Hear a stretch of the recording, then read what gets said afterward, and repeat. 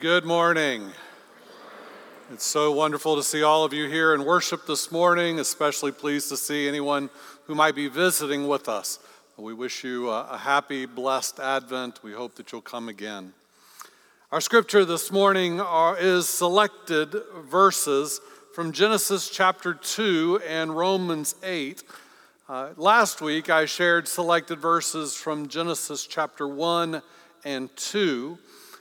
In it, we heard that God created a perfect, blessed creation, that God created us in His own image and likeness and gave us the responsibility of caring for His perfect creation, that God created a garden for us to live in and a tree of life to eat from. And as long as we ate from that tree, we would live forever. We did mention in passing another tree, the tree of knowledge of good and evil, and that tree humans were not to eat. Beginning with verse 1 of chapter 3 of the book of Genesis. The snake said to the woman, "Did God really say that you shouldn't eat from any tree in the garden?" The woman said, "We may eat the fruit of the garden's trees, but not the fruit of the tree in the middle of the garden." God said, "Don't eat from it and don't touch it or you will die." The snake said to the woman, "You won't die. God knows that on the day you eat from it, you will see clearly and you will be like God, knowing good and evil." The woman saw that the tree was beautiful, with delicious food, and that the tree would provide wisdom, so she took some of its fruit and ate it, and also gave some to her husband. God called to the man, "Where are you?" The man replied, "I heard your sound in the garden. I was afraid, and I hid myself." He said, "Did you eat from the tree which I commanded you not to eat?" God said, "Because you ate from the tree, cursed is the fertile land because of you. In pain you will eat from it every day of your life. Weeds and thistles will grow from you, even as you eat the field's plants. By the sweat of your face you will eat bread until you return to the fertile land. Since from it you were taken, you are soil. To the soil you will return." And from Romans 8. The whole creation waits breathless, with anticipation for the revelation of God's sons and daughters. Creation was subjected to frustration, not by its own choice. It was the choice of the one who subjected it. But in the hope that the creation itself will be set free from slavery to decay and brought into the glorious freedom of God's children. We know that the whole creation is groaning together and suffering labor pains up until now. This is the word of God for the people of God. And now, Lord, may the words of my mouth and the meditation of each heart be acceptable and pleasing in your sight, O God, our rock and our Redeemer. Amen. Our theme for this Advent and Christmas is evergreen, taking inspiration from the decor that we see everywhere during the Advent and Christmas season.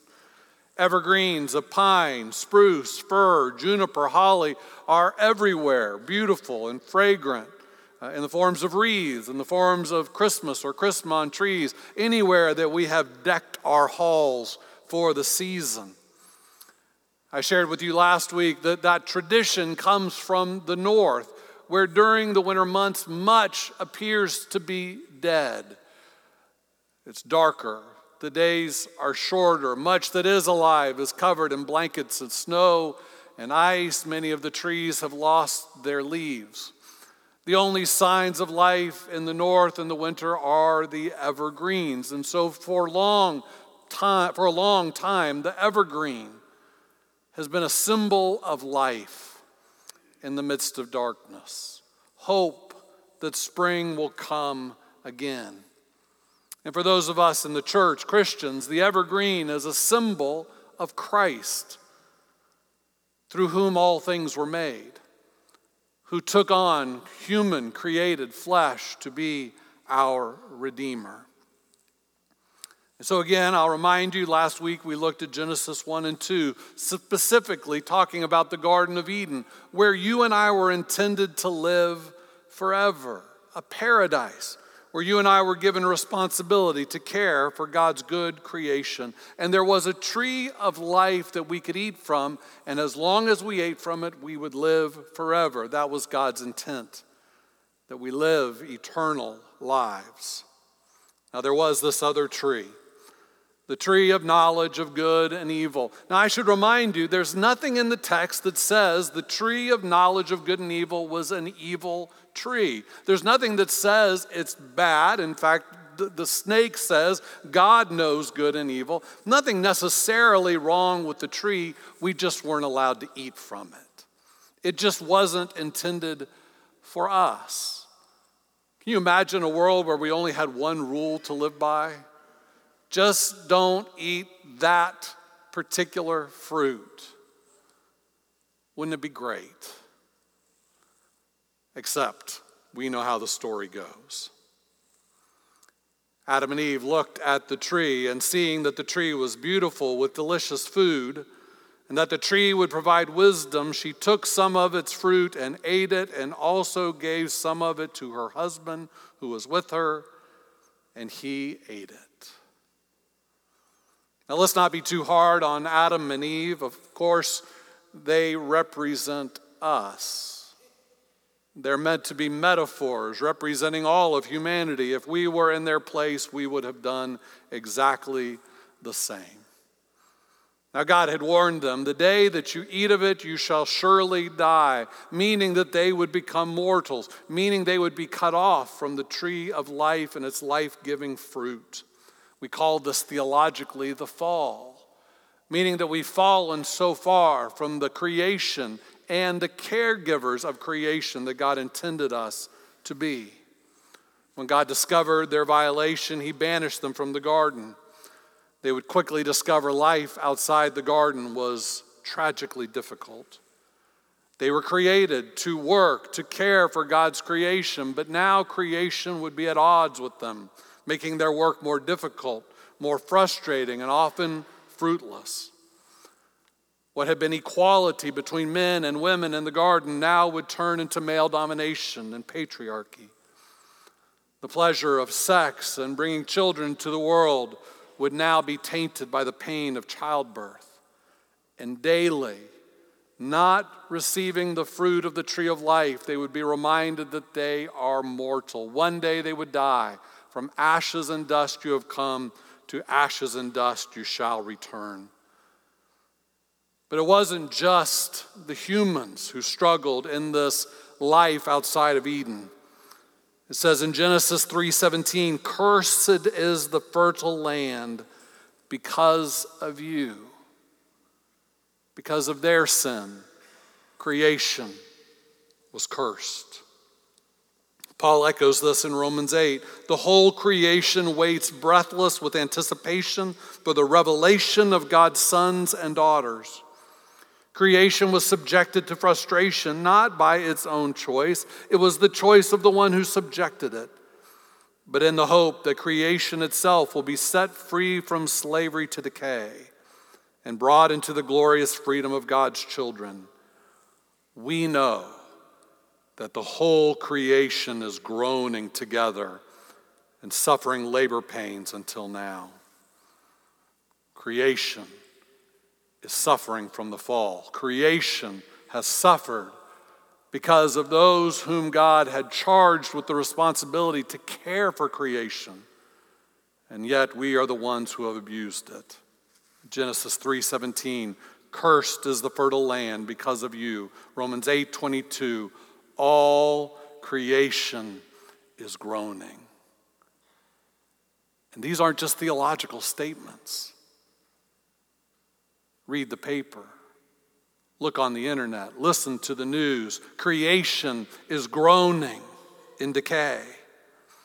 Globally, temperatures are rising, causing extreme weather, rising sea levels, and melting glaciers. As we speak, tropical rainforests are on fire. We need the rainforest to produce the oxygen we breathe.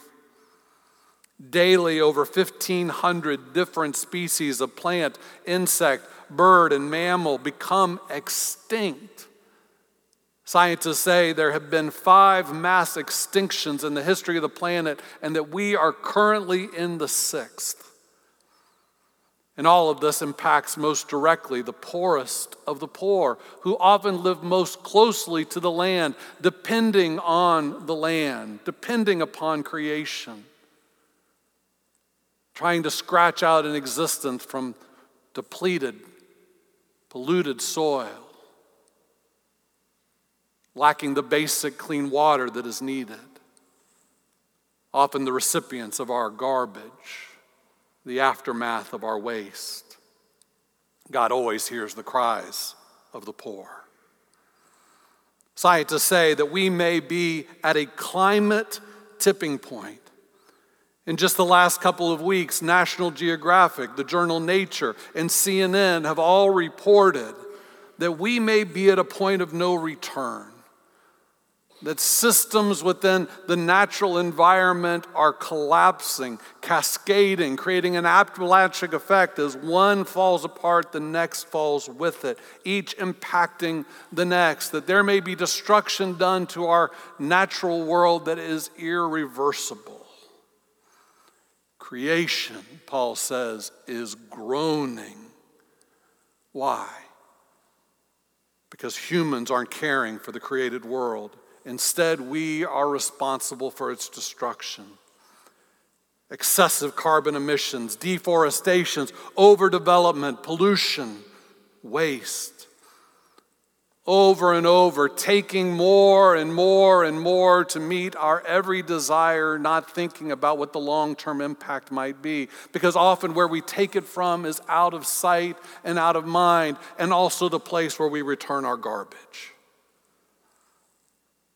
Creation groans. Poisoned rivers are groaning. Polluted oceans are groaning. Species of life, large and small, struggling to survive, are groaning. Overfarmed lands are groaning. Melting ice caps are groaning. The poorest of the poor are groaning. All creation groans. Do you hear it? Well, that's all pretty depressing, huh? I mean, some of you might be thinking, good grief, it's Christmas. What's he talking about the environment for? I mean, shouldn't we be talking about a baby? Everybody loves a baby, and it's so cute he was born in a manger. I mean, shouldn't we be talking about a virgin mother and a doting father? Shouldn't we be talking about shepherds out in the field and angels flying above, singing glory to God in the highest? Shouldn't we be singing about love and joy and peace on earth? Well, friends, that's exactly what I'm talking about. Because that little baby that we talk about this time of year was God's promised Savior. Think about that word, Savior. Why would we need God to send a Savior if the world didn't need saving? Savior for whom? Savior of what? Savior for what? Well, our sin, of course. And is there any example in all of history, in all of the created world, that's a more tangible expression of our collective sin than what we are doing to God's creation? There are other examples for sure. But this one is staring us right in the face. And lest we forget, at Advent, we believe that the Creator became the created, that he took on human flesh, that he too became dependent upon his creation as we are, needing water to drink and air to breathe and the fruit of the earth to feed him. Advent is when we longingly anticipate the coming of the one who will save us. but save us from what? And for what?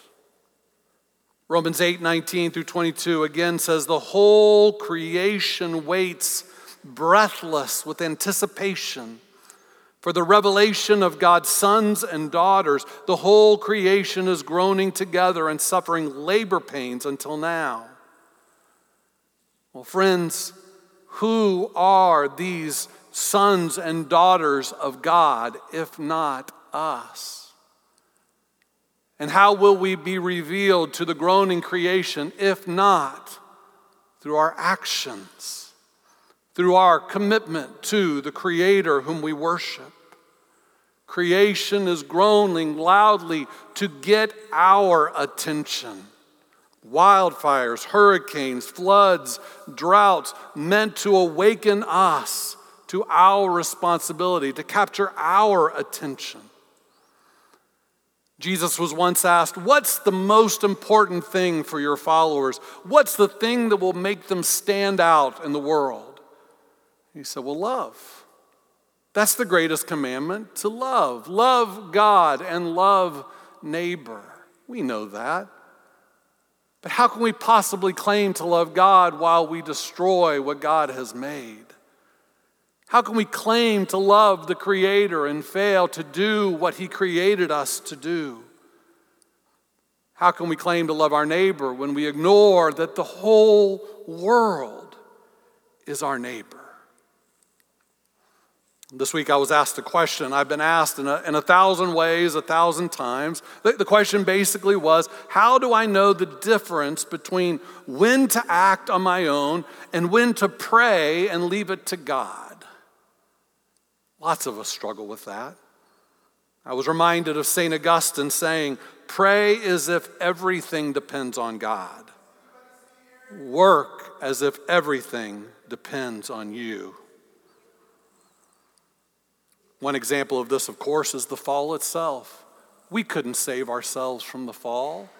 We needed a Savior to do that. The Savior came, and He lived among us. He demonstrated for us who God is, the love of God in action among us. But then He gathered followers.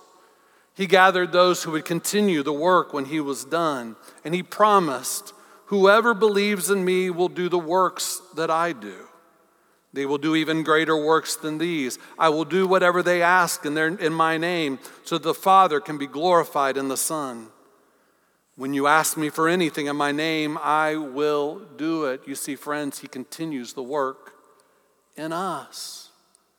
God provided the Savior, but the Savior came to invite us to participate in what God is doing in the world. He gave us His Holy Spirit to live in us. He gave us the church so that we could do this together. Teresa of Avila says, Christ has no body now but yours, no hands, no feet on earth but yours. Yours are the eyes through which He looks compassion on this world. Yours are the feet with which He walks to do good. Yours are the hand through which He blesses all the world. The question is, do we pray to God to do it, or do we do it ourselves? The answer, of course, is both. I know that a lot of this conversation about the environment gets lost in politics and which side are you on and which party you belong to. But friends, I believe this is a deeply spiritual conversation. That if it's not those who worship the Creator who care most for creation, then who will? Joan Chittister writes, the quality of life we create around us as followers of Jesus is meant to seed new life, new hope, new dynamism, the very essence of a new world community. No exception is made for anyone. None of us, however isolated from the rest of life, is forgiven the responsibility.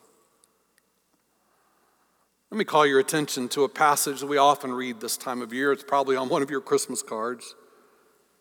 Isaiah 11:6, the wolf will live with the lamb. The leopard will lie down with the young goat. The calf and the young lion will feed together, and a little child will lead them. What does this have to do with Christmas? Well, this is the image of what he came to do, to create a world of peace, where even in the natural world, the herbivore and the carnivore lie in peace with one another, that there might be shalom in every corner of the world. And what of that tree of life? We were cut off from it, but whatever happened to it? It says in Revelation that there will be a river of life. And on each side of the river is the tree of life, which produces 12 crops of fruit, bearing its fruit each month. The tree's leaves are for the healing of the nations. There will no longer be any curse. That's the promise of God, that the tree of life is evergreen. The promise of a Savior come to save us is evergreen, even 2,000 years after his birth. The promises of God for this, his creation, that it might be redeemed, are evergreen, even as we face a global crisis. If God's sons and daughters will be revealed by their actions.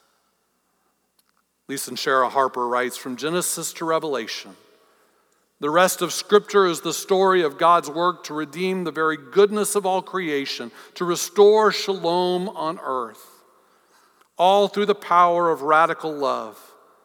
That love has the power to touch and heal every corner of our lives and our world. Radical love. Isn't that really what this is all about? Isn't that really why the Savior came? Because of God's radical love for us?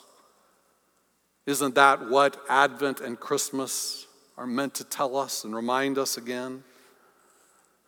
Friends, maybe during this season of Advent and Lent, we need to be reminded of God's radical love. Perhaps this season of the world's history, we need to be reminded of God's radical love. Perhaps in this moment in the church's history, we need to be reminded of God's radical love. Perhaps you and I need to be known as people of radical love.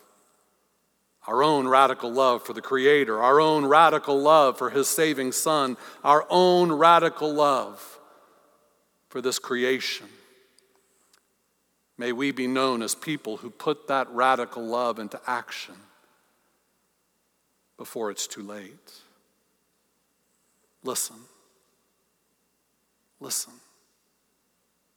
Creation is groaning, waiting for the sons and daughters of God to be revealed. Listen. Do you hear it?